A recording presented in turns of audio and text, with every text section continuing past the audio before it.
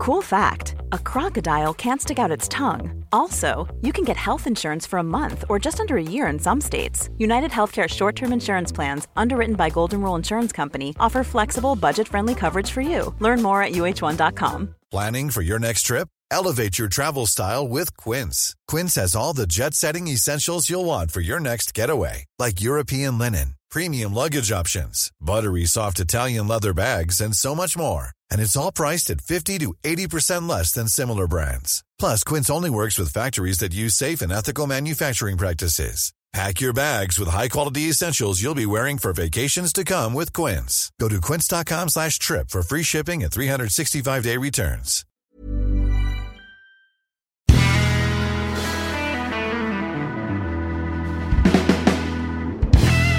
Welcome, everyone. It's quieter than normal because it is very early in the morning in the UK when we are sitting down to not talk about Australian things that every other wrestling podcast is talking about. Looking at you, Cultaholic. We are here to go back to 1993 and go back to America in 1993 in our Ica Pro-powered DeLorean to see the fallout of Hulkamania and the very early years of the new generation. And who be we?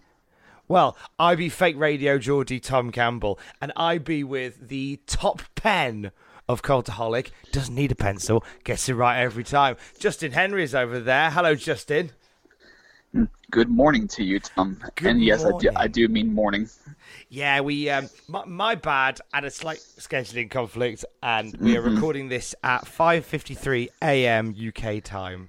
So this is normally real deep, dark sadists of the UK who still stay up to watch 3 hours of Monday Night Raw will normally be going to bed at this point. And it is 12:53 in the morning, Tuesday morning, where I am recording. And I will say you shouldn't worry about this from me because 24 hours ago at this time, I was watching Death Wish 3 on cable because it came on and I could not resist. I saw that. Like, you're asking for trouble doing that. That's the greatest bad movie of all time. They killed the Giggler, man. But the problem is, though, when you watch that Death Wish film, are you not then inspired to watch all the other Death Wishes? Well, the first one was a great movie unto itself. The second one was all right. But the third one, it is so bizarre and nonsensical, and it's got Charles Bronson in it anyway. It's like... Twistedly magical. Like David Lynch would watch this movie and go, what the hell is going on in this movie? When you're confusing Lynchy, you're confusing everyone. Exactly. We are going to remain back in time as you were watching Death Wish for this week's Monday Night Raw Cultaholic Classic Raw review. Where are we this week, Justin? We are still at the Manhattan Center, as we should be. It is Monday, April 26, 1993. This episode aired live. And just for frame of reference, for those of you who don't realize how bizarre this time difference is for us, we're recording at this time. We usually record about 10 hours earlier, 9.5 maybe. So this is much later in the day for us to be doing this. Very much so, but I'm attempting to bring the same energy without upsetting too many of the neighbours. What the hell with your neighbours? No, well, you say that, but then you haven't got to look at the Facebook page for the area that I live in to see people complaining about the noise on a Tuesday morning. Are they the thugs from Death Wish 3? Do you know what? I think some of them might be. I saw some of them leaving the other day, and potentially so. One of them...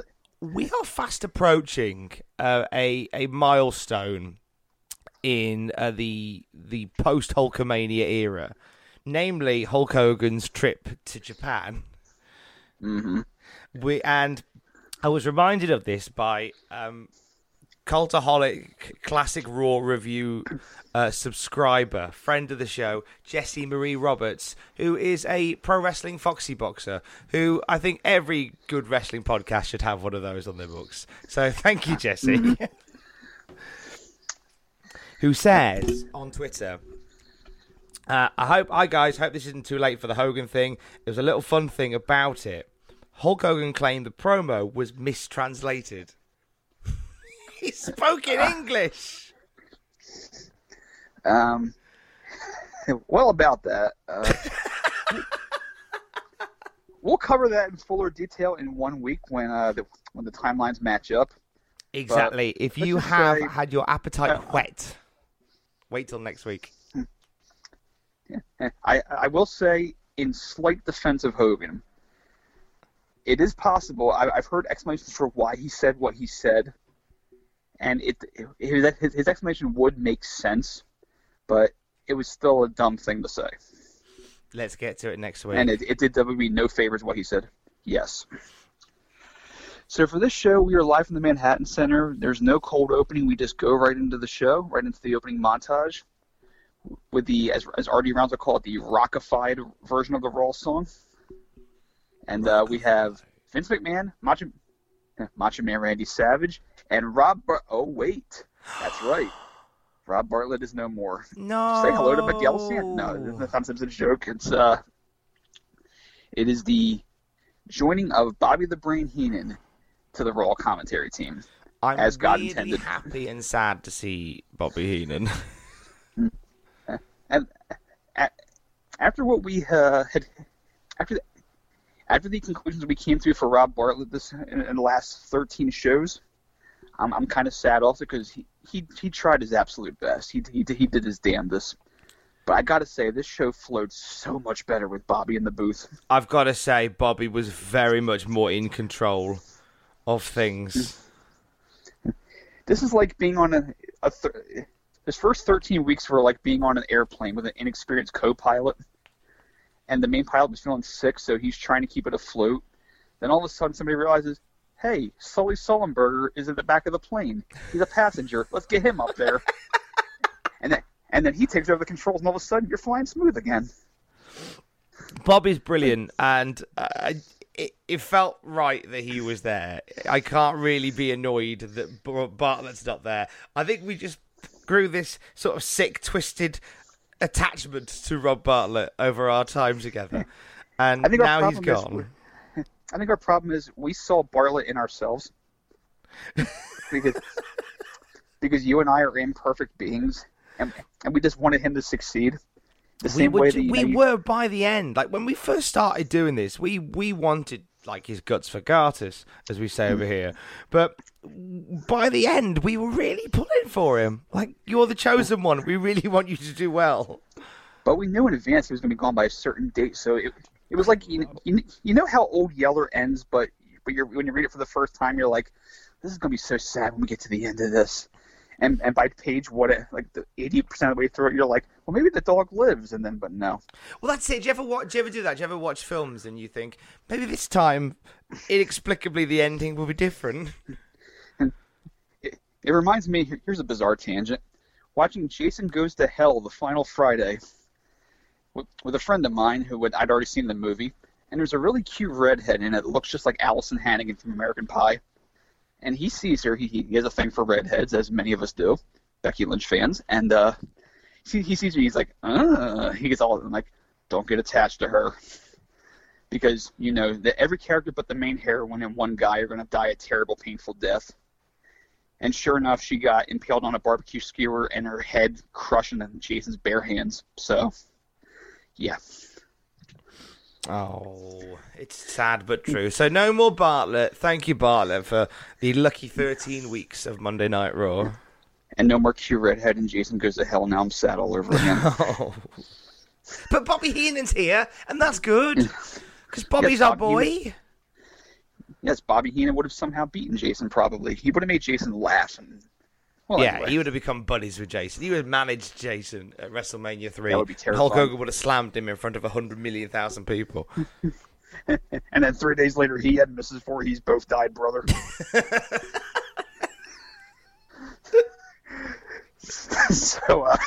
So Vince plugs the big match from the show, which is the narcissist Lex Luger versus, and I'm quoting here, the original Hawaiian Crush. Now, the nickname was the original Hawaiian Punch. I was going to say, yeah, I thought you got it wrong. Yep, it's on the very tasty beverage that we all had as kids. But he calls him the original Hawaiian. Now I'm thinking, Hawaii was ratified as a state in 1959. It is the 50th state, whereas Bobby Heenan once called it a suburb of Guam. Amazing. So if he's the original Hawaiian, this must be one really old dude. Wouldn't Maui be the original Hawaiian? This means the Crush would have predated Pearl Harbor. He would have predated many other things. Maybe he's just like an eternal being. You know, maybe.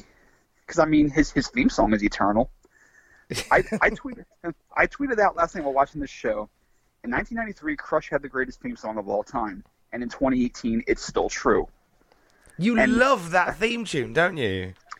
Not only do I love it, you know who retweeted me and endorsed and backed up what I wrote? The Blue Meanie. Wow. So there you go. What more of a assurance of quality do you need? And we were not alone. We were getting a lot of the original tweet was getting a lot of feedback like, hell yeah, that was one hell of a song. Just that opening riff, that bang. It was just so. It had that surf vibe, but it was just pure adrenaline power metal, and it was perfect. A wrestler's theme music lives and dies by its opening sound effect, klaxon, anything like that. The main thing we remember is that opening noise. Everything else can potentially pale in significance. Observe. Primo! There you go. La, la, la, la. There we go. So we have Lex Luger versus the Eternal Hawaiian Crush. And then as Savage goes on this tangent about Luger's forearm and its knockout potential, Vince makes this weird face that, I don't know, I think Vince just felt like he had to do something in that moment. So Savage going on about how Luger's forearm can knock out a water buffalo or whatever with just one simple strike. He was prattling on saying, it's got more knockouts than all these boxers combined. It's like, God. It's got more knockouts than the TNA roster ever will. I'm a big fan of hyperbole, but it has to be somewhat grounded in truth. So then the crowd's actually chanting Weasel at Bobby. And it's like, well, I think they're just happy to see Bobby Heenan because he's not Rob Bartlett. Some of these people have watched from home. I think, and Bobby's a brilliant heat magnet. Like, he can draw in that absolute hatred. At this point, I don't think it's even hatred. It's just they're just happy to see him, and they're gonna, give him the chant that he always gets. And at this point, it's just loving disrespect. Mr. Perfect versus Damien Demento. What a combo! Well, Demento's been kind of a workhorse on this show, not quite at a Tatanka level. Well, again, it's one of those things where if you only watch Monday Night Raw, you'd assume that the top babyface is Tatanka, and the top heels are Money Inc. and Damien Demento. Which isn't a bad world to live in, let's be honest. Would you watch Tatanka versus Demento till the end of time? I mean, the end of my time would come much quicker if that was my fate. It's early in this match that they actually broach Bartlett's name, which is weird because usually in WWE, once you're out of sight, you're out of mind, and they stop. That kind of gave me a little shot of hope. Like, maybe he's not gone completely. Maybe he's just having a week off. I was like, no, he has actually gone. So I don't. It's very weird that he got a nod if he'd been sacked off. I mean, they do stop mentioning you unless you have a Hasbro action figure and you've passed away, but they still have to sell it. 14 weeks now we are looking at. And it gets creepier every week when they play that toy advert. And there's Kerry Von Erich at the front. At the front! Smiling, his arms wide open. The guy's dead. And no one's acknowledging it. Not once on Raw did they mention that Kerry Von Erich passed away. No, but that's his toy. God, it's so bad. It's so bad.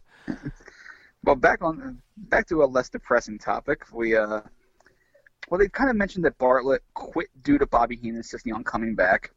Savage actually says that Heenan couldn't carry Rob Bartlett's jock, which is quite a departure from all the weeks where Savage would torment Rob Bartlett. It's like I say, Savage finally, near the end, warmed to Rob Bartlett, which I thought was adorable. Like they kind of became friends in the last week or so.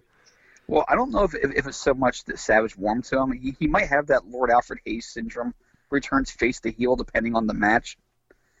Where Lord Alfred Hayes for one match was bad mouthing the baby face for being, a sissy or whatever, or a coward. And then the next match, all of a sudden, he's pro babyface again. I don't think I ever heard a heel Alfred Hayes. Maybe because we're both British. Like, everything I heard him say just felt right and true. Well, in '94, when Bret and Owen were feuding, he actually called Bret Owen Hart and his rotten brother, Bret Hart, for no reason. Wow. I'm like, wait, why is Lord Alfred a bad guy now? I never heard that. It was like Lord Manfred Hayes, his evil twin. Lord Manfred Hayes. Oh, Manfred Man. I was blinded by the light.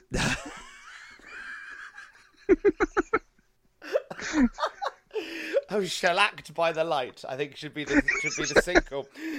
Shellacked by the light. It should definitely be shellacked by the light. Revved up like what's a British car? A Ford Fiesta. Revved up like a Ford Fiesta. Anyway. So, it's Perfect versus Demento. Damien's talking to the voices in the heavens above.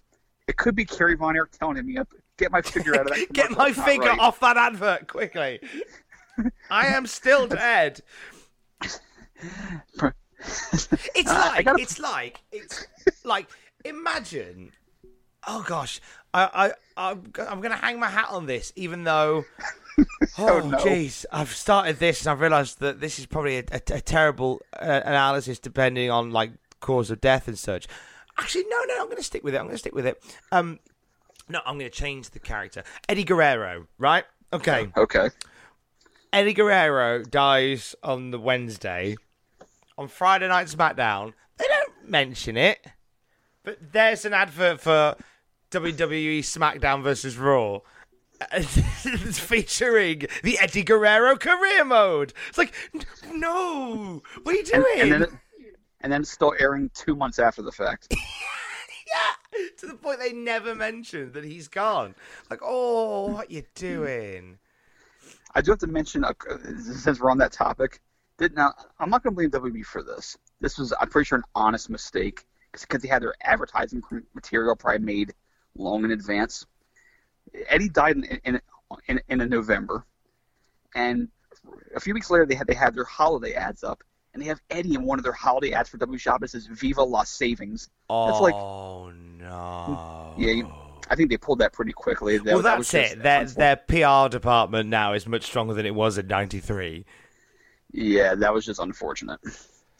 So, I got to ask about this match. I don't know how closely you watched this, but there's a referee in this match I have never seen before. I can't say he was striking, but maybe the referee's role is to not be striking. To me, he looked like Rick Moranis doing a character. Do you know what? In the state of WWE at this point, it very well could have been. He had sort of this Mo Howard look to him, and he counts really, really fast when guys are out of the ring. Like it's like he has a wager on a sporting event that's going on at the same time, and he can't wait to get to the back because he's got to see what's going on. He's just rewinding to have a look now. Watch when Demento and Perfect are on the floor. He goes 1, 2, 3, 4. That's like Jesus Christ. Yeah, he kind of looks like. Yeah, he does kind of look a bit like a Rick Moranis type. Lovely teeth. He's very unusual looking. I mean, I'm not making fun of the guy's looks, but it's just usually I know all these referees. I know Danny Davis, I know Joey Marella, Earl Hebner, Mike Chioda, Tony Chimmel. No, he's the ring announcer. Sorry. Yes, and former ring attendant because Razor would always throw his toothpick at him when he says something happened to this gold, something going to happen to you. That's how he got his start. Of course he did. So during the course of the match, I'll continue on why you study Ref Moranis there. Perfect takes a bump out of the ring, and he wipes out the cameraman. I mean, cameraman goes ass over tea kettle. Camera flies up into the air, and then we got a nice look at the building lights, the way it's all set up, the grid up there. We also caught the cameraman's footwear. Looked like he was wearing Velcro trainers. Well, I mean, they're comfy, you know. You got to need something. It's fine. But top Absorb the shock marks to the guy who continued to film. Exactly. It's the consummate professionalism that stands out the most. A hero. It was right at the point when Perfect fell out of the ring after the chokehold. He's sitting on the bottom rope, Damien's choking him, and he just lets go, and Perfect does a backwards NST plunge to the floor, almost bonks his head. And it's at this point the referee decides, I'm just going to count as fast as I can because I've got better stuff to do. The ref's just going into business for himself, like, bored now. Yes, and this was a shoot, and it's maybe why it may have been his only show. I'm going to keep tabs on an unusual referee. I actually messaged on DM Monsoon Classic on Twitter. This is a guy that has watched countless hours of WWE and has uploaded it for our edification, old syndicated shows. I said, who is this ref? He goes, I don't know. Oh, we were counting on you, Monsoon Classic. I was like, of all people. We should get him on. I'm presuming it's a him. That's very sexist I think of it me. is. I believe it is a him, yes. Okay. We should get him on at some point, and we should ask just a shed load of obscure questions about Monday Night Raw from this time. And if you like Johnny Tight Lips, I don't know. A lot of things happen. He's going to go all Meltzer on us. Sorry, Dave, but that is all you used to do on the law. Is this happening, Dave? I don't know. Well, it's possible that the that the referee, he could have gone into business for himself. He could have gone into business himself? All right, Dave, what's in the newsletter this week? Oh, geez, what's not in the news? God damn it. So back to the match. Perfect brings Demento in, chops him exceedingly hard. Probably because he's mad about the referee's count. He's just taking out Demento now because he can't hit the referee unless it's Royal Rumble for Super Nintendo. It's true, you can't. Although my nan figured out how to do it. Really? Oh, and she's no longer with us, God rest her. But Nan played Raw for the Super Nintendo, somehow managed to punch the referee, and me and my cousin never figured out how she did it. And she didn't know either. If you hit the referee 10 times in the match, he would leave the ring and just walk away. You never knew that? No. He would wave his arm. I think that's what this ref was going to do. After the 10th strike, he would wave his arms frantically, like as if to go F it, and then he would just leave. And then what happens to the match? Well, it turns into a brawl match where the first guy gets knocked out loses. That's sensational. That is amazing. It was the greatest game ever. Next to Urban Champion for regular Nintendo. I'm picturing him doing that just casual walk that all the wrestlers did in the game. He's nothing casual about it. It was like he had steel hemorrhoids and everybody moved. Like there was a lobster biting your taint or pinching your taint. We get a little clumsy spot here where Perfect snap mirrors Demento over. Demento goes to get up and realizes, oh wait, he's going for the running the next snap, and he has to sit back down for it. Like, all right, do your move, do your signature. Boom, running next snap. Perfect Plex finishes after Demento whiffs on a splash, falls on the Perfect's knees. It was what it was. I was more transfixed by Ref Moranis. This wasn't a bad match. Like, this was a nice little outing again for Damien Demento, who is yet to get any kind of coherent, conceded victory on Raw. He beat Jim Brunzell. Did he? He did. Yeah. He did, didn't he? I stand corrected. He beat one half of the Killer Bees, man. I stand corrected. Yeah, I mean, that's where I come from. That's called a push. That's a push, brother. So then we go into this. Okay, this was a well-meaning segment. I'm going to say that right now. It's like when I review Raw for Cultaholic and they do the Susan G. Komen bits, I kind of bite my tongue a little bit because there's a little controversy with Susan G. Komen. You don't want to say anything too crappy because it's dicey. Because it means well. It does mean well. I mean, there's something to say about the whole philanthropy is the future of marketing, blah, blah, blah. But, I mean, you want to be supportive of like, the survivors and the people who genuinely benefited, not in a negative way, from, the help and the research. And this segment was well-meaning. What I'm about to talk about here. But, man, was it awkward. It was so... Right. So we had a poem from... what was... Because you guys just number all your schools, don't you? She was like PS... not PS 118, because that was where like Hey Arnold went to school. 384. I wrote it down, and we start up with a 3-shot at ringside of Vince, Savage, and Heenan. And Vince talked about how Savage adopted a school. And I'm like, where is this going? This school is now my son. This bakery is now my daughter. Savage is Kurt Angle, and the school is Jason Jordan. Savage just went mental and just started adopting buildings. Those are my kids. You shut your mouth. I taught that building how to drive. I'm gonna buy that library his first bike. When that building starts sprouting hair in unusual places, we had the talk.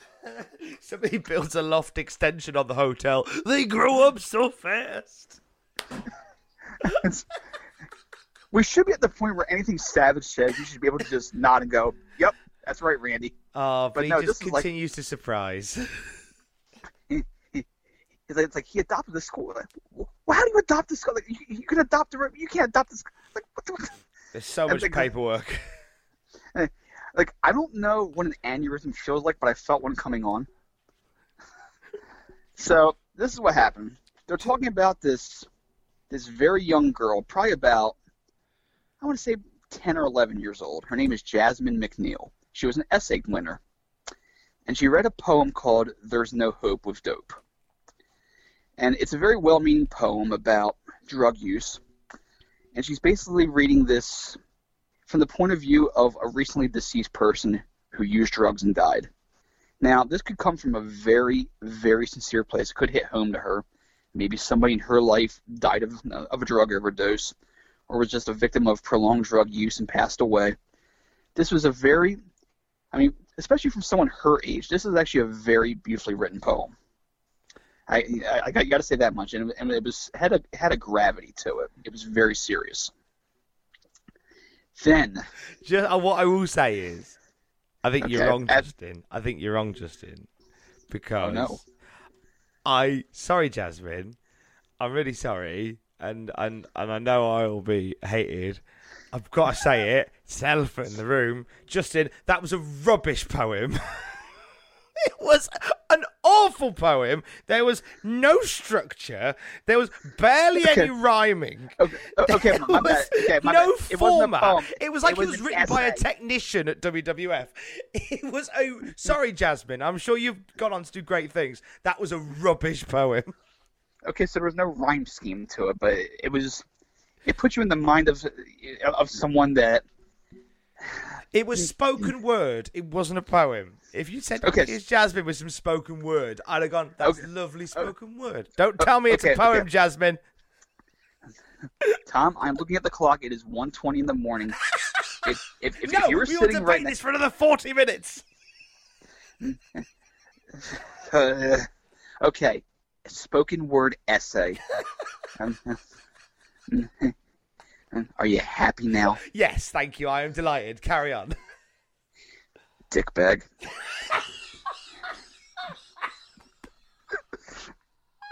Anyway, Jasmine wrote a very sincere spoken word essay. And it was very touching. Oh, I can't breathe. No, don't breathe.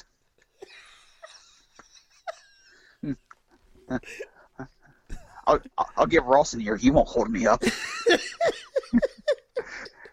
So anyway. Carry on.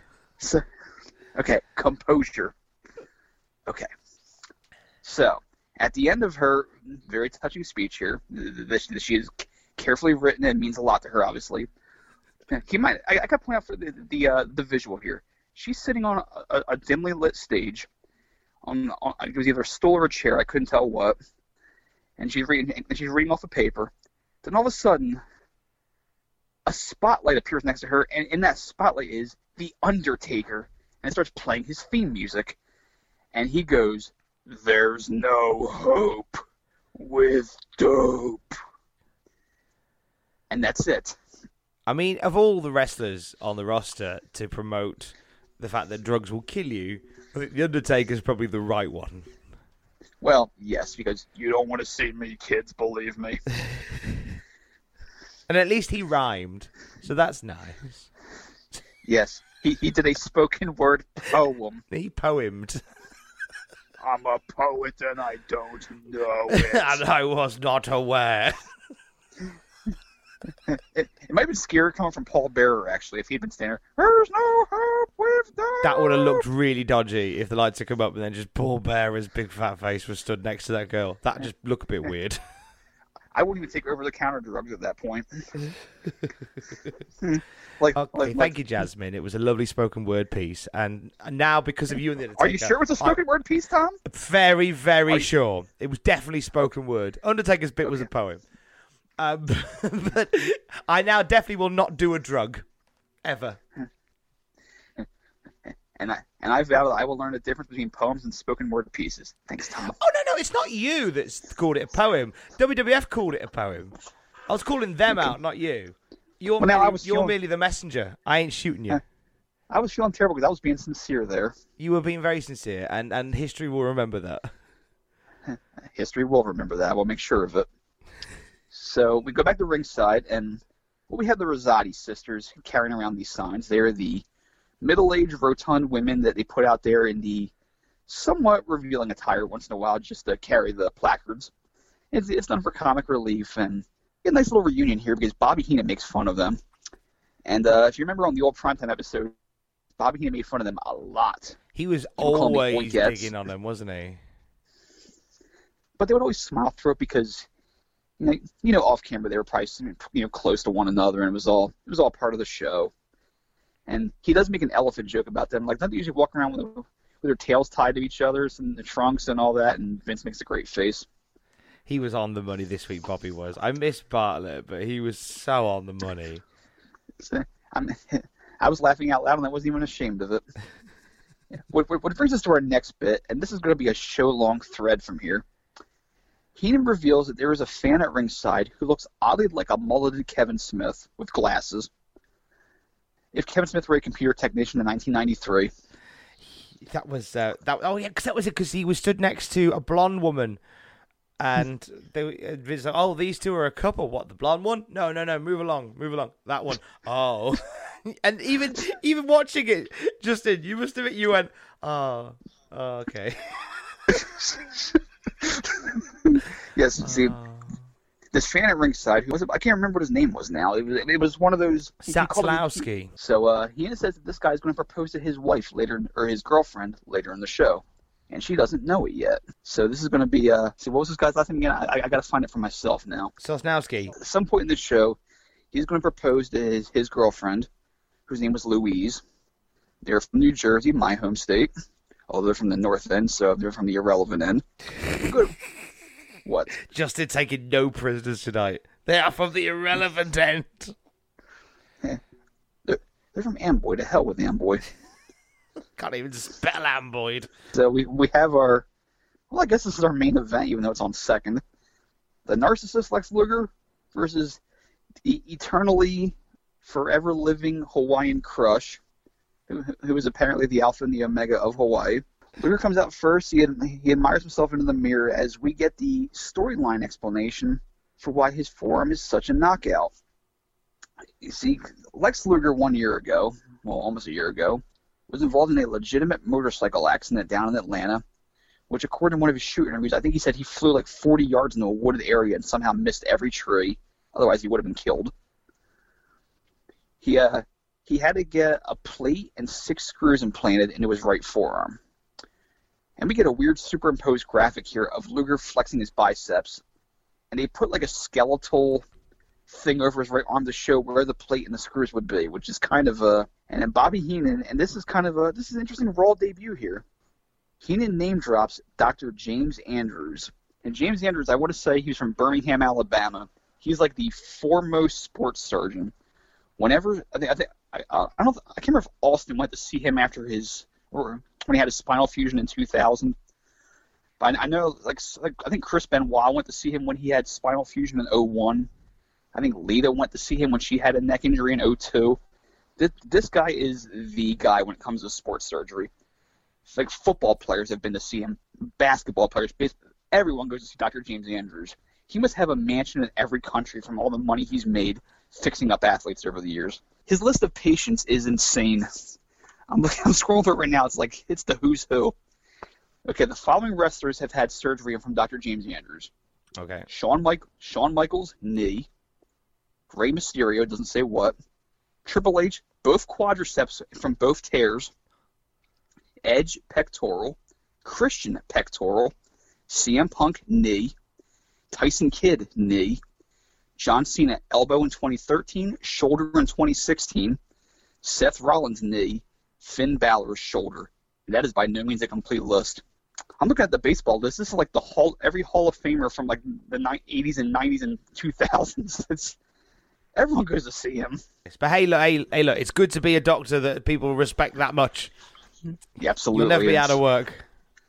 And he certainly isn't. He's had patients up to 2018. The Washington Redskins player just tore his knee in August, went to see him apparently. So he's still going. So we got Luger versus Crush here. And Savage is talking about why attorneys are the reasons why Bobby Heenan's on Raw. And when Savage mentions attorneys, Vince goes, my favorite people. Yeah, we had a little bit of an insight into Vince's world off camera with that little cheeky line. He would need some lawyers in the following year or so. A little foreshadowing. So Heenan goes on this wonderful tirade about how women run out on marriages because he's more focused on the couple at ringside. And I just wrote, Rob who? because he's just gone on this long-winded tangent. Vince is just letting him because screw it, Bobby's hysterical. Bobby Heenan is excellent, and I think he absolutely should be allowed just to go off on a tangent whenever he wants to about whatever he wants to. He wants to go off on like 16th century, Renaissance art. He can do that because he's clever enough to be able to bring it back to the form and bring it back to what they're talking about now. Bartlett just kind of swims out into the ocean and then just calls for help.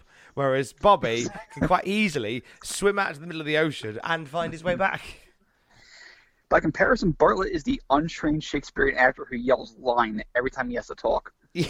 Yes. He calls out to the pit. That's perfect. That's perfect. So Crush and Luger fight over a test of strength. Luger has to cheat because maybe Crush is more powerful than him. Crush bench presses Luger at one point in a really impressive looking spot. Like he's done like 190-pound jobbers, and you figure, okay, well, that's expected. And Luger, he was smaller than he was when he was a total package because there was a time when everybody got a little bit smaller. But it's still a heavyweight wrestler in there, and Crush is just treating him like he's friggin' James Ellsworth, just benching him up and down. And look great. And Luger even sells it by staggering up the aisleway while holding his back, going almost to the curtain. Good stuff.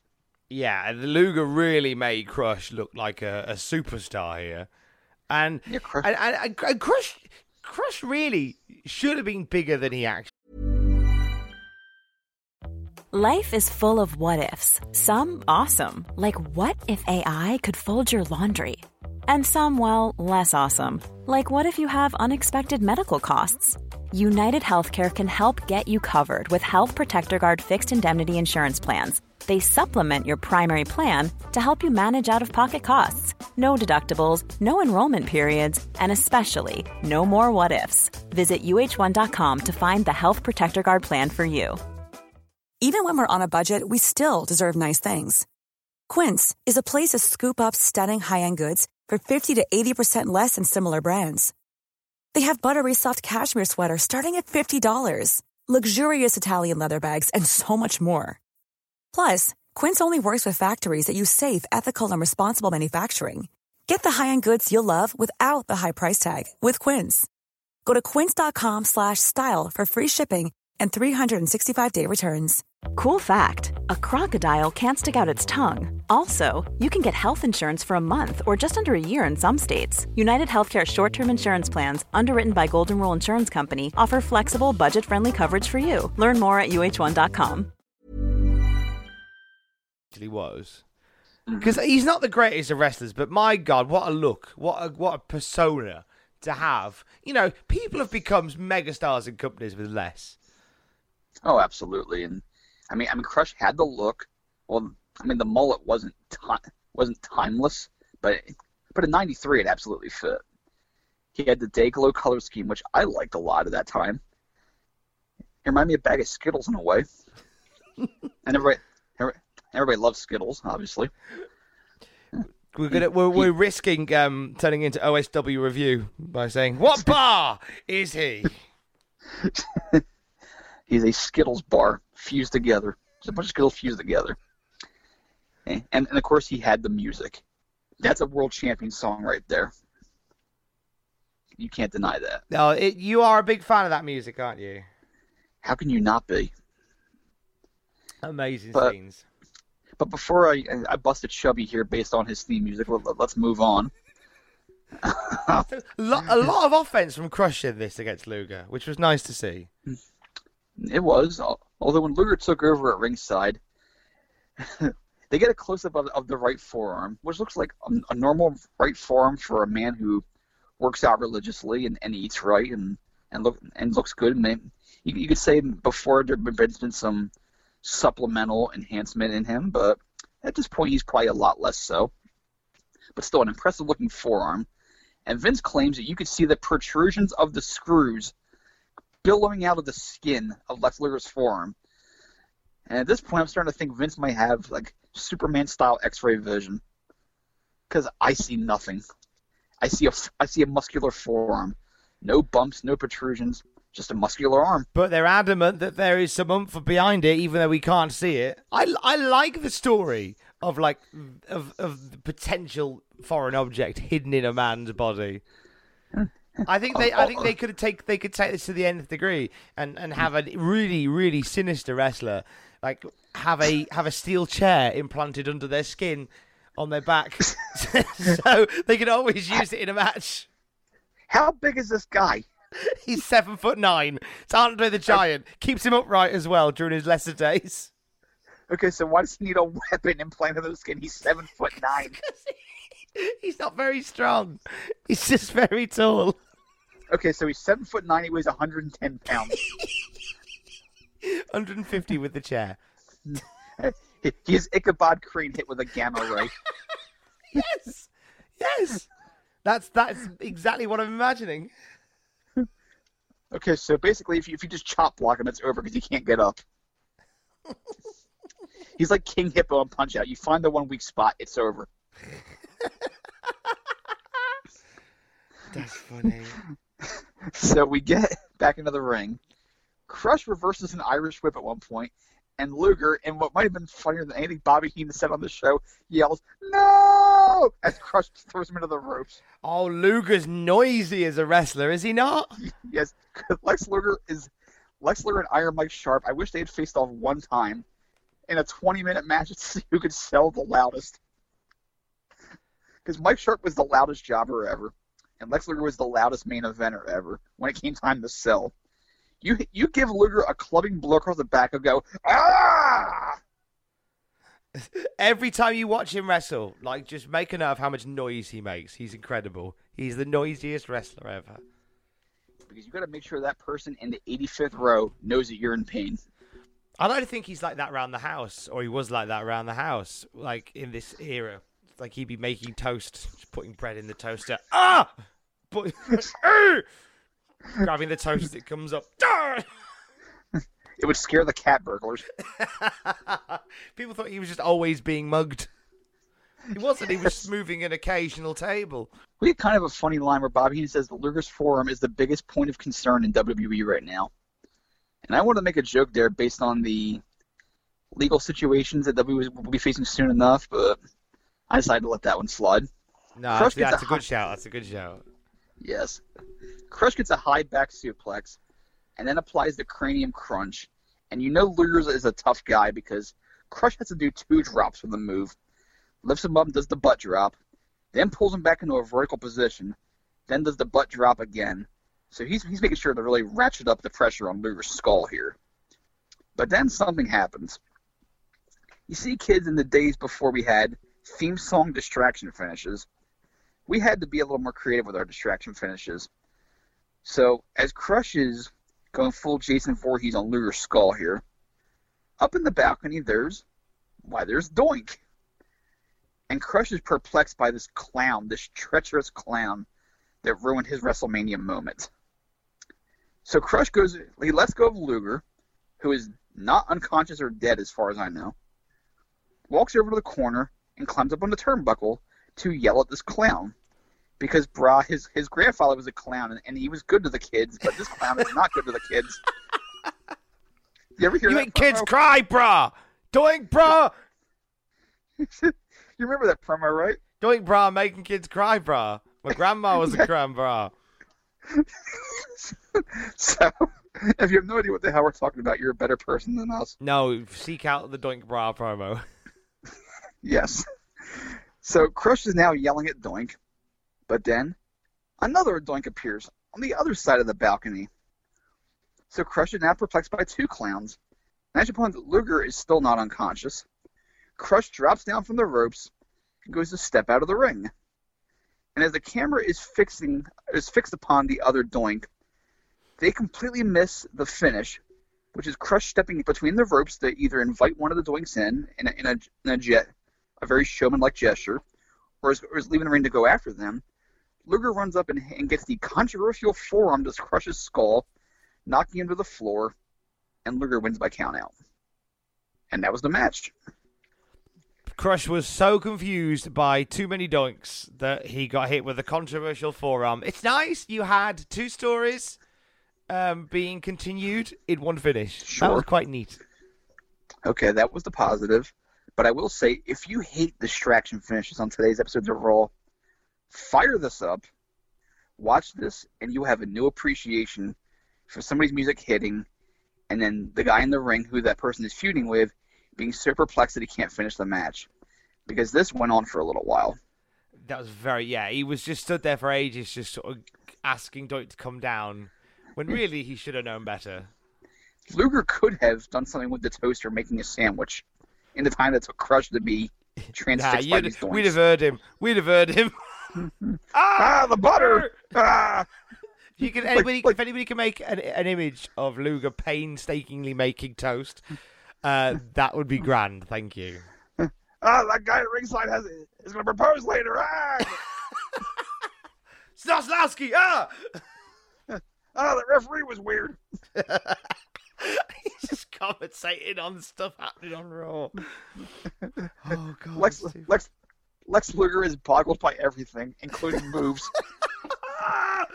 An Irish whip can hurt Luger, but he always comes back.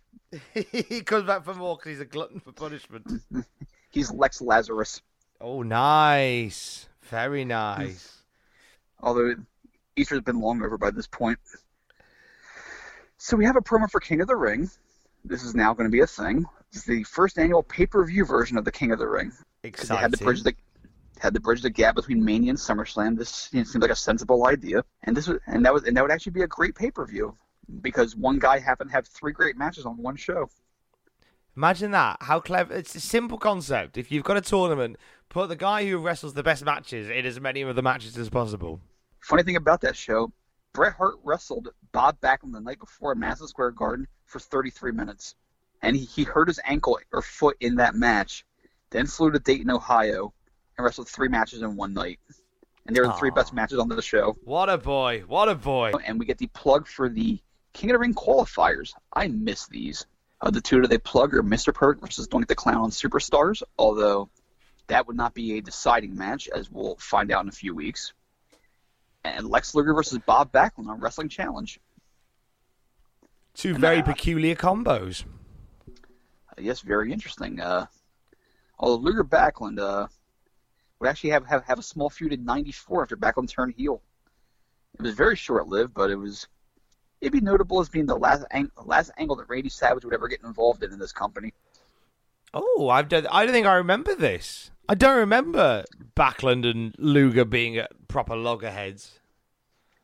At proper loggerheads, all right, help me out here.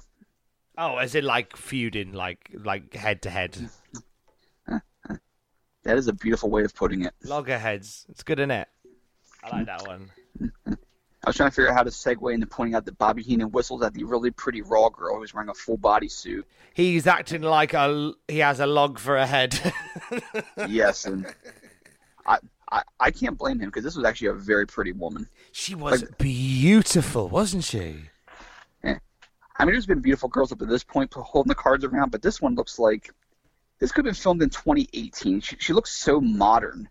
Whereas the other one's kind of... I think because she wasn't wearing like a very 90s neon swimsuit. She was just dressed very meekly, but she was beautiful. And she didn't have that winger-style 80s mole hair either. No, that's true. The hair did help. I feel like pulling up a Cinderella Nobody's Fool on Spotify after looking at this one. I'm no fool, nobody's fool. No, anyway. I assume you did it then because the singing was basically that. Well, I have it in the song because it's a guilty pleasure of mine. Oh, see, there we go. We've learned some lovely facts about Justin Henry. If you want to get him a Christmas present, get him that on CD. Yeah, for as much as I love Metallica and Slayer, my two favorite bands, I do enjoy a little bit of 80s cheese once in a while. You need it. Cheese is a good palate. Yeah. Is good for the palate. You've got to have a bit of cheese. So we have a new ICOPRO ad, this one with Tatanka in it. Because Tatanka's not on Raw enough. We need to get him in the ICOPRO advert too.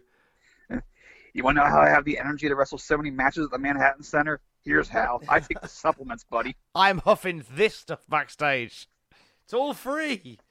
It's like they're trying to get rid of it. Yes, all the guys give me theirs. You ever hear the story where Bret Hart talked about how he couldn't give ICOPRO away to his friends?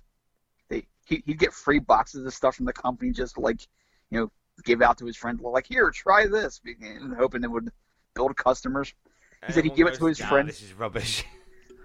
This is what Bret said. He would give it to his buddies, and he would find it on his front porch the next day. That's brilliant. Like, how crummy are Bret's friends? Just leave it on the door. Can't be bothered to hand it back, or just leave it on the door. We don't want to give it to the dog. What's he going to do with it? I like to think that sometimes they took the lid off and just like scattered it over the porch. Let it roll away in the dust. And end up on their face just like Tony Montana at the end of Scarface. Very tragic. Could you imagine doing that to anything imagine you gave your friend anything, like a gift, and the next day you go to open your door and there it is on the front porch. Or even worse, they drive by and throw it through your window. God, I wouldn't want to be friends with them. And here's Tatanka wearing his white linen suit while pushing to the limit plays. He's showing everybody a tiger. You gotta want it. See, now Razor Ramon should have done it because he's doing the whole Scarface gimmick. I would love to have seen the advert for ICOPRO with Razor Ramon just huffing a pile of ICOPRO. That has sold it to me. That would have totally sold it to me. Why has WWE Films not bought the rights to Scarface and cast Scott Hall in the lead? Because Scott Hall is very poorly. Like, all the time now. I would still watch it. I don't care. Just have him stagger through the scenes. I watched Death Wish 3 last night. Of course, I mean, fair point. Well, but yeah, you could do with the palate cleanser of 2018 Scott Hall playing Scarface. If it belongs on the El Rey network, I will watch it with a smile. Yes. Hey, did you notice in this episode of Raw that they recast IRS? Well, that's a very interesting way of putting it. Yes, we have a Raw debut here. We do. Yes, it is the former Big Cat Curtis Hughes, now simply known as Mr. Hughes, And this was weird to me because this was the same gimmick he had in WCW. Nothing added, nothing changed, not even a name change. The same presentation. And if you've never seen Curtis Hughes, Mr. Hughes, he is a very immense-looking man. I'd say he's probably about 6'4", 6'5". At this stage of his career, he's probably about maybe 340, 350. Just a mountain of a man. He looked like the scariest fullback in the NFL. He would wear a dress shirt with full sleeves, suspenders and slacks, and this big pair of black sunglasses. And he would wear them while he wrestled. Basically, imagine they recast IRS. Except with a palette change. But with a slight palette change. And by slight, we mean IRS is white and Mr. Hughes is black. And 100 pounds heavier than IRS. Can you imagine if IRS had to miss a show, so they put Mr. Hughes in his place, hoping nobody would notice? I'd love that. I'd love that so much. And do you know what? I'd completely go with it. I'd completely go, you're IRS now. Okay, cool. As you were. It was like Plan 9 from Outer Space when Bela Lugosi died during the filming. So they brought on a man who was a foot taller than him to play his part. and in order to... they kept all Bela's parts in the movie. So they acted like this was the same guy. But when he gave his lines, he held a cape over his face, so that you would think it was because Ed Wood was a dumbass, and hope nobody would notice. God, I love it. I love it. So yes, IRS is Bela Lugosi, which is funny enough, and Mr. Hughes is the stand-in for Bela Lugosi because, goddamn it, they are similar. Although IRS is and it's not a great stretch at this point because Mike Rotunda may be a great wrestler, but IRS as a wrestler wasn't one of his greatest outings. But he was much better than Mr. Hughes. Mr. Hughes was fine. I thought he was a bit clumsy. Well, it kind of added to what he was supposed to be. He was just a big oaf that took you down. Yeah, I suppose. So Mr. Hughes is facing Jason Knight, who I believe once had a very long match with Ric Flair back in the 80s. He's a very skilled wrestler, even though he's used as a job guy here. Fun fact, 9 months later in ECW, Jason was a manager, and he managed Mr. Hughes. Wow, really? Yes, sir. I'd like to think this is where they became friends. Perhaps. And Mr. Hughes had one of the best songs ever, Roughneck by MC Light. Brilliant. I imagine that he did very well in ECW. He didn't last super long, but he was used in his ideal role as being the badass bodyguard for Shane Douglas. Paul Heyman was always brilliant at just using people in the positions they needed to be used in. I mean, even if Mr. Hughes wasn't a great wrestler, he looked the part. Even in a suit, he looked dangerous. Yeah. He definitely looked like he could have been a force to be reckoned with. He should be the main bodyguard for the main villain. But he has that look. It did say it all about how well the match was going, that it was during this match that Bobby Heenan at ringside was just changing channels on his little telly. Yeah, a few episodes back, Rob Bartlett did this bit where he was watching TV shows for some reason on a small monitor, just going through channels, whatever. And Bobby Heenan does the same bit here. He's watching a baseball game, which makes sense for Heenan because he was a big baseball fan during his life. And in an eerily prescient moment, he stops on TNT. Oh, I know, right? I love that bit. That was nice foreshadowing. Yeah, I had to have a little laugh at that. I'm like, well, they should have done that 3 years later. And they get in like, what's that? Actual wrestling? What are they doing there? Do you think that, because normally stuff like this, the companies will have an inkling long before we even know it's a thing. Do you think at this point there might have been an inkling that Ted Turner was looking to get into the wrestling business? Well, I mean, he was already in the wrestling business. He had his shows on he had Saturday Night on TBS, and he was a big supporter of having wrestling on his channels because in the early days of TBS, they were like the biggest draw on TBS. And even when his stuffed shirts sit down at Turner Tower, CNN, whatever, when they wanted to get rid of wrestling, he stuck by it. Even when it was losing money, he stuck by it out of loyalty because he had a soft spot for it. So Ted Turner deserves credit for that much, keeping wrestling in the game for as long as he did. So this was then a nudge and a wink to Ted Turner. I don't think it was. I think it was just they want to demonstrate that, hey, we're live. If you turn the channel right now. Yeah, but to you're seeing the same linger thing on Turner Network Television must have been a little... It might have been a stab. I don't know. It might have been a coincidence. It's really hard to say. Fair enough. Although at one point he had scramble vision on, so he gave the idea that he was watching porn, which was hysterical. I like that. That's what I thought. I thought, oh, he's on the Rudy channels. He's on the Rude channels. And that's cool. Bobby Heenan even making something as simple as just flicking through other TV channels whilst at the commentary desk still be really funny. Vince got real edgy when he pressed scramble vision. Like, don't watch that. And I got to say, I'm kind of sad because Hughes was actually doing a pretty good squash job here on Jason. He does a spot where he picks him up horizontally, hits 3 front backbreakers, then holds up and just drops him straight down on the mat. Just a brutal moment. He was good at those sort of heavy hitting strong offense. That was his forte.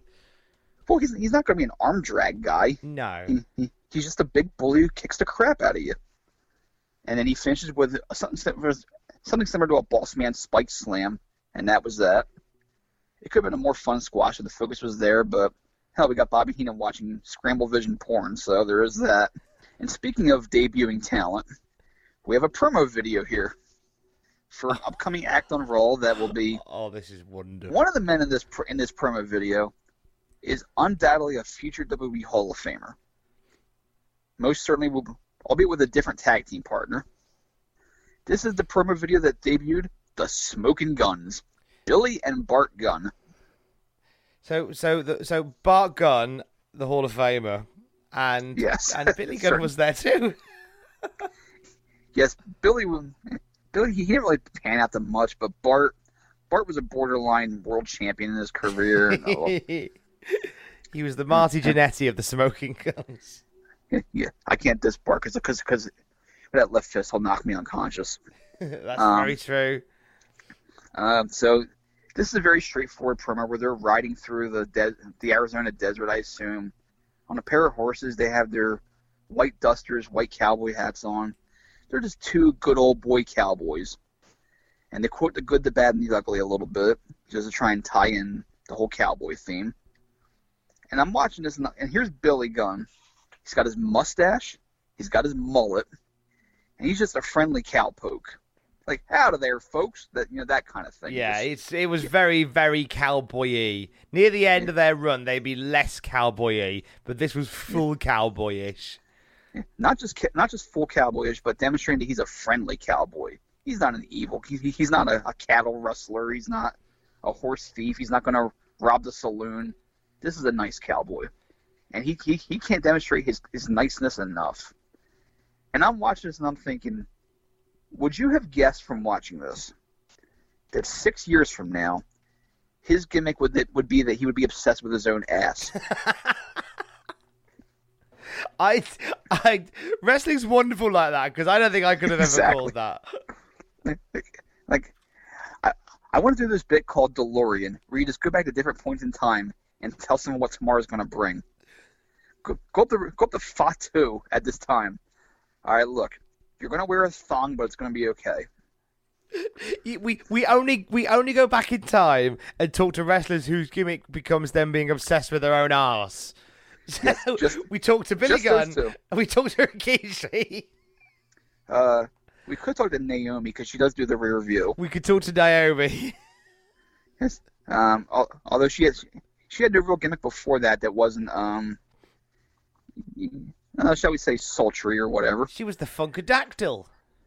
Yes, and part of that gimmick was putting her ass up against Cameron's ass when they were on the apron, so she was already calling her shot. Yeah, so we either got back in the DeLorean and said, in a few years you'll become... Oh, you're already there. It's fine. Don't worry. Find Olsen in the Hollywood Blondes. When you shave your head, you're going to be a big star, but you're going to bleed a few times. No. We only go back and talk to people who are obsessed with their arse. In our new TV series, Backside to the Future. Okay, I got to give you credit. That was a good one. We have a promo that I had to research what was being discussed, and let's just say this is something that you wouldn't see today. Oh, this is very of its time. Oh, my days. So, Vince interviews the current reigning and defending Intercontinental Champion, One, Shawn Michaels, who at this time had a full head of hair. I mean, prime of his life, baby face. I mean, he's a heel, but baby face-ish Michaels. He comes out. Vince says that Shawn's facing Hacksaw Jim Duggan next week, and the fans actually groaned at that. They weren't a fan of Duggan. I felt bad for Hacksaw. I love Hacksaw. So Shawn buries New York City. He's kind of freestyling with the fans a little bit here, just kind of riffing on them. He points out these two male fans who they eventually show, and they're kind of buff looking. He says he saw them on TV yesterday at a DC march. I had to Google what this meant, although I kind of had an idea of what he was going for here. The day before this, April 25th of 93, was the March on Washington for lesbian, gay, and bi equal rights. Right, so it was a dig on that, wasn't it? Yeah, it's basically, you two are queer, and that's why I'm going to insult you for implying homosexuality. So it's fair to say that Shawn Michaels fired the first shot here. Yes, and this is back when I don't want to say it was acceptable to do this, but it was more en vogue to mock somebody for perceived gayness and use that as an insult against them. Because, God damn it, if you're gay, you're not a real man, you know. Mm-hmm. So that was the implication here, and the crowd actually begins to chant, "Shawn is gay." This was of a time. This really was of a time. Yeah, this is I mean, Vince bugs his eyes out at the chant because here's Shawn. I mean, this March on Washington, it's a well-meaning march. People want to be treated like equals because, I mean, they're just like anybody else. They just have, a different orientation. That's all. I mean, people were less savvy back then about what that meant. I mean, not everybody, but a big section of society, let's say. And Vince probably wondering how that's going to look if something like that gets out. Our wrestling fans are homophobes. And our Intercontinental Champion made a homophobic comment to a couple of fans. And they must have been a little bit of skittishness here because Bobby Heenan is insisting that the chant is "Shawn is great." But then, shortly after this, as the crowd are really going to town and chanting "Shawn is gay, Shawn is gay," Vince cuts off Shawn Michaels and says, "I think these people are trying to say something to you." It's like, whoa, we're trying really hard with damage limitation here. Don't point it out. And not just that, but it's almost like Vince is saying, "Hey, Shawn, they're calling you gay. What do you think about that? You're not gay, are you, Shawn? You're not gay." It's like how do you respond to that? Are you going to prove that you're straight, or are you going to say that you are what they're saying you are? Like Vince is homophobic also. This was so. It reminded me when after Magic Johnson was diagnosed with HIV, he went on the Arsenio Hall show and was discussing it. It was obviously a very serious interview, very highly rated interview. And they were discussing how he contracted it. I think it was just unprotected sex. And he made it emphatically clear to the audience that I'm not gay, I'm not a homosexual, I didn't have sex with any men, and the crowd applauded. Like, oh thank God, Magic's not gay. Whoa. For a second there, I thought. It was just... It really is a different time, isn't it? It was 1991. That was a doozy. You look at that now, you're just like, oh God. We were less savvy people at one point as a whole. No, and it's wasn't a million years ago either, which makes it even sadder. This is my lifetime. This is your lifetime. This is our lifetime. It's awkward. Yeah. Yep. Keep in mind at this point, that one of Vince's top 8 backstage is a homosexual, and that was an open secret. Pat Patterson. Mm-hmm. So this is if it was uncomfortable then, it's even more so now. So we finally get past all of this. We get footage from WrestleMania 9 where they show Shawn kicking Mr. Perfect's ass backstage after he lost to Lex Luger. Shows Shawn beating his ass with a trash can. And Shawn makes a mistake here because he makes a Sesame Street joke. He calls him Grover when he means to say Oscar the Grouch. Oh, yes. That was very bad Sesame Street knowledge, that was, Shawn. Well, I mean, Sean wasn't watching that. He was watching the parade the day before, didn't you hear him? Because then he had to come up with a joke based on that. And, well, anyway. So Perfect comes out. He's restrained by the officials. We get a great moment where Sean reaches through the ropes, kicks Perfect in the head, and Perfect flies into the ring to go after him. Sean bails, and Perfect dives over the top rope like a maniac and runs after him. I mean, he cleared that top rope. That was perfect, to be fair. Like, he hoyed over the rope and landed completely perfectly on the bottom. I thought that was a lovely little moment by Mr. Perfect. It was a pristine jump. Come back from break. They show a couple players from the New York Giants in the crowd, one of whom is Howard Cross, who played many years for the team. And then we get another unbelievable moment in a series of them. This whole show is unbelievable. We are building the feud between Bam Bam Bigelow and Tatanka. And what we show this bit because we're tying in Luna Vachon and Sensational Sherry with this feud. On Superstars, I guess it was the previous weekend, you know, they had the interview podium at the back of the arena where, like, Mean Gene or whoever would interview someone, or I used to really Sean. love that setup where you'd interview them and you'd have the crowd all behind you. I love like that. that I too. want to see that back again. Me too. It was a wonderful bit. So it's Bigelow and Sherry having an argument over interview time. I guess one of them was supposed to go out there and the other one wasn't, or supposed to be interviewed at a different time. So there's a conflict there. And Bigelow's upset because it's supposed to be his time. And he starts accosting Sherry physically. Now, the interviewer for this segment is Raymond Rougeau, who to this day is still one of the French commentators for the company, and for many years was a tag team wrestler with his brother Jacques, a.k.a. the Mountie. And Ray was a pretty tough guy. He was actually a Gold Gloves boxer, amateur boxer, or something along those lines. Bigelow has Sherry by the throat, and she's on her knees. So Bigelow is... He's gone way over the line already here. Ray Rougeau does nothing. He is just standing there, holding a microphone in his suit, while this 360-pound man is about to possibly waylay this 130-pound woman. I'm watching them like, help her! Rougeau should have got mucked in, but he didn't. You're an All-American boy. Do something. You were waving the flag. It was a very little flag, but you were waving the flag and you're not getting amongst it. Terrible behaviour. Those are American values. Stand up for someone in distress. But of course, Ray Rougeau is a coward, so he doesn't make the save. Who does? Our man Tatanka. Tatanka makes the save. He drop kicks Bigelow off the stage and proceeds to plancha onto him afterwards. He throws himself at Bam Bam like he's AJ Styles in any era. You know what? He looked hot to trot at this bit, Tatanka did. He looked great. He did. This was all effort. Tatanka gave you 100% of what he had. 110%. But then we get the continuation of the bit, which is Tatanka's supposed to have a squash match later in the show. His song plays, but he doesn't come out. And they show the cameras backstage. Bam Bam has jumped him, has laid him out, and then he produces a pair of scissors, but this is not a Sid Arn Anderson situation. No, he just cuts a piece of hair out of Tatanka's head, the part that's dyed red, to symbolize the blood of all the Indian nations.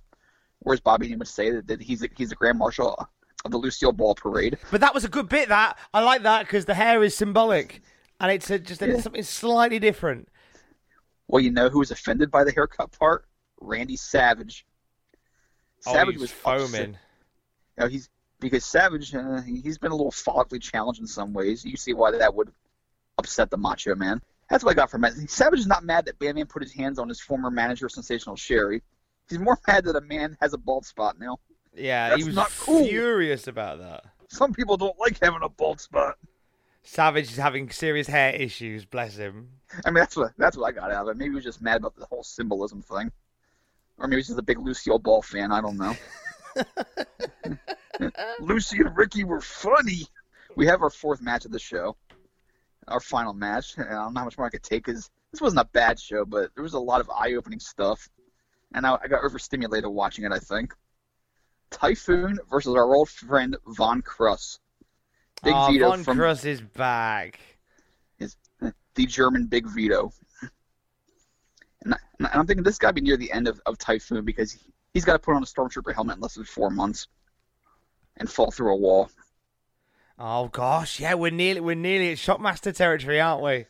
Let's enjoy Typhoon before that symbolic moment. that transcendent moment in professional wrestling when they're again ignoring the squash match because Hacksaw Jim Duggan's on the phone. They're hyping the Duggan-Shawn match the following week for the Intercontinental title.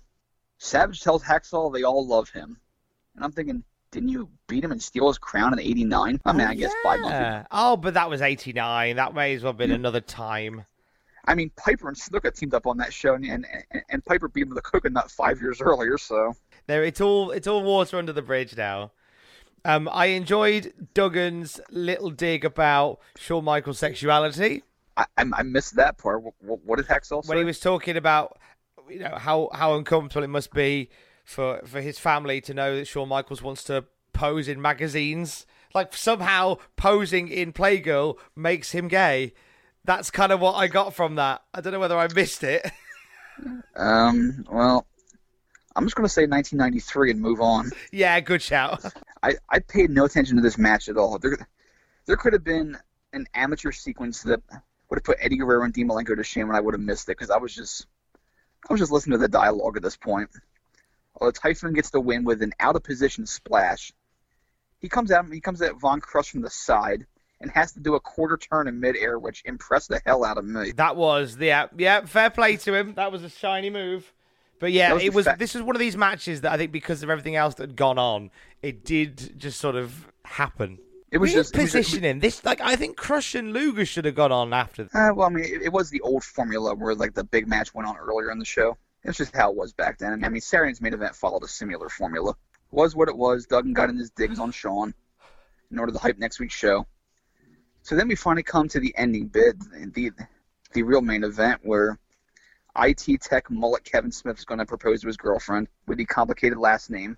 Bobby Heenan has a great ensemble on for this bit. A satin jacket and a Raw shirt. And it was all black. It is lovely. It is lovely. And Bobby was absolutely on fire at this point. Absolutely. He mocks the guy's name again. He asks him how many girls he's been with before. He says none. The girl confirms that she's been with no guys before, and Heenan actually asks, well, how do you know if you're even sexually compatible with one another? This was a kid's show at one point, wasn't it? I think Bobby Heenan was probably the worst person to get to kind of be the sympathetic ear for your marriage proposal. I mean, in real life, no, but in character, yes. Oh, yeah. The guy won't even get on one knee. Bobby had to berate him into doing it. Yeah, Bobby was in the right there. Like, if you're gonna pop the question, do it on one knee. Come on, mate. I don't care how sticky the floor of the Manhattan Center is. You have pestered behind the curtain. This guy had pestered Bruce Pritchard for 5 months to make this happen. Really? Yeah. I've got some stuff on Sosnowski to share with you, but he pestered him for months to get on this show. The least you can do is get on one knee. I don't care how sticky the Manhattan Center is. I never want to hear you say, I've got some stuff on Sosnowski for you ever again. You may be the first person that has ever uttered that sentence in the history of time. I don't think I am, Sosnowski. That is a good name. And so he proposes that the woman is understandably, pleased. And it's a nice moment. And they show the heart-shaped filter on the camera with them in the middle. And for some goddamn reason, they play the Final Jeopardy Think music. It was literally that song. I'm like, wait. You can play like Brother Love's theme because it has almost like a love quality to it. Something a little mushy. No, it's the na na na na na na na. Like, maybe it was like while she's thinking whether to say yes or no. That could have been it, actually. I think that is the 3 seconds dedicated to the logic of the music in this section. It was like the scene in Dirty Work where Chris Farley plays the wrong song on the jukebox before the fight starts. He meant to play Street Fight, and Mamba ends up being "If You Like Pina Coladas." It's basically that. Wrong song, asshole. We'll get a little backstory here for people who didn't watch the show. They said they were together for 5 years. They had dated for 5 years. They did, but they broke up shortly after this. Because, as it happens, Paul Sosnowski is a little bit of a creepy wrestling fan. Had, as I said, spent 5 months obsessively contacting Bruce Pritchard to do this on Monday Night Raw. And generally was just a nuisance on the day. He is known in the internet as Green Lantern fan Paul Sosnowski, and he is obsessed with the Green Lantern, would quite often walk around half dressed as the Green Lantern. And in 2012, Paul Sosnowski was arrested for failing to obey police and resisting arrest. I don't know what he did to encourage the arrest in the first place, but you can check out the mugshot of Paul Sosnowski if you Google it. How did you acquire this knowledge? Paul Sosnowski is a fairly easy name to Google because there aren't many Paul Sosnowskis in the world. I think one of them is like the revenue officer for a business in the States, but it's a different Paul Sosnowski. Okay. True story. This is There's not many bizarre. weird obsessive wrestling fans called Paul Sosnowski. God, I wish this was on earlier in the show so we could end on a happier note. We can end on a happier note because next week it's Shawn Michaels versus Jim Duggan. Yay! Okay, I got to add to this. When they showed the match graphic for Shawn versus Duggan, they could not have picked a better pose photo for Duggan. He's got his 2x4 over his shoulder, but he's got his hand out as if he's trying to stop the cameraman from taking the photo. and he has this frantic look on his face, like, hang on, I have explosive diarrhea, give me 5 minutes. And they go, no, we ain't got time, that's the photo we've got. We did 20 takes, and that was the best one. He sneezed in the other 19. I'm excited to see how Hacksaw Jim Duggan avoids doing a pinfall loss to Shawn Michaels next week. I don't know if that happens. That's just from history what I'm assuming happens. Do you want a spoiler? He avoids doing a pinfall loss to Shawn Michaels? Ding, ding, ding, ding, ding, ding, ding. Hey, but don't tell me how. That's for us to find out next week. It involves explosive diarrhea. Oh, God. Oh, God, I need the loo. So, Also on thoughts the on show Raw we have... this week? They're still clearly in the spitballing phase when it comes to unusual things. But it was a little more linear in some ways. Bobby Heenan is a vast improvement. It was night and day compared to a lot of the episodes that we've watched previously. Yeah. And that's pretty much the long and short of it. It was there, but I didn't hate it. And in fact, some parts truly both horrified and amused me. And at least it made me feel something. Yeah, the obsession with the marriage proposal was certainly an interesting main angle to focus on, but I get that they're still trying to find the true aspect of it's live. Let's showcase just how live this is. There will be another marriage proposal on Raw before Bobby Heenan leaves the company. Brilliant. And I'm hoping that, because I thought when I read the preview for this that was going to be the one, but it's actually a different one. So God, they did it twice in the same year. I'm hoping it's Paul Sosnowski again with a different woman. No, it's actually much different, and Bobby Heenan makes some rather salacious remarks in the process for that one, and it was actually pretty funny. We look forward to that one. Hey, we're very aware that whilst you're listening to this at any other time on the planet, it is currently like 2:20 Justin's time. So bless him for staying up late whilst I got called into work. So bless you, sir. Yes, it's I'm usually up this late anyway, although I'm feeling a little sleepy at the moment. Well, Justin is now going to go and do a big sleep. Not the big sleep though, because we have shows to watch, and I can't imagine who you get to replace me. Probably somebody competent. No one could replace you. I'd have to just sit here and wait for you to wake up. I just have to sit and wait. When I say big sleep, I was referring to death there. Yeah, I know. Well, that's it. I would wait forever, basically, is what I'm saying. You'd like the dog in Futurama? Yeah, I would be the dog in Futurama, waiting for you to come back to life. Well, I was a pizza guy before, like Fry, so it does make sense. There you go. That's the connection. Although that's the saddest thing that's ever happened in TV history. I once brought that up as a gag on Twitter. I wasn't making fun of that. I was comparing something to that. Like, this is the most tragic thing since that happened. People are like, dude, that's not cool. When will you learn, Justin, that Twitter's not there for jokes? It's there for true, honest facts and heavy political discussion. Well, that's all we see. It's just honesty and integrity all the time on social media. That is what it's known for, and we shouldn't sully those waters. Exactly. And you can follow Justin at JRH Writing on Twitter. You can follow me at Tom Campbell on Twitter. Let us sully your timeline. At Cultaholic. Justin's going to sleep. I'm going for breakfast. Love you, bye. Even when we're on a budget, we still deserve nice things. Quince is a place to scoop up stunning high-end goods for 50 to 80% less than similar brands. They have buttery soft cashmere sweaters starting at $50, luxurious Italian leather bags, and so much more. Plus, Quince only works with factories that use safe, ethical, and responsible manufacturing. Get the high-end goods you'll love without the high price tag with Quince. Go to quince.com/style for free shipping and 365-day returns. Hi, I'm Daniel, founder of Pretty Litter. Did you know cats tend to hide symptoms of sickness and pain? I learned this the hard way after losing my cat, Gingy. So I created Pretty Litter, a health monitoring litter that helps detect early signs of illness by changing colors, saving you money and potentially your cat's life. Pretty Litter is veterinarian developed, and it's the easiest way to keep tabs on your fur baby's health right at home. Go to prettylitter.com and use code ACAST for 20% off your first order and a free cat toy. Terms and conditions apply. See site for details. For all the wrestling headlines in just 10 minutes, search Cultaholic Wrestling News on Apple, Spotify, or wherever you get your podcasts from.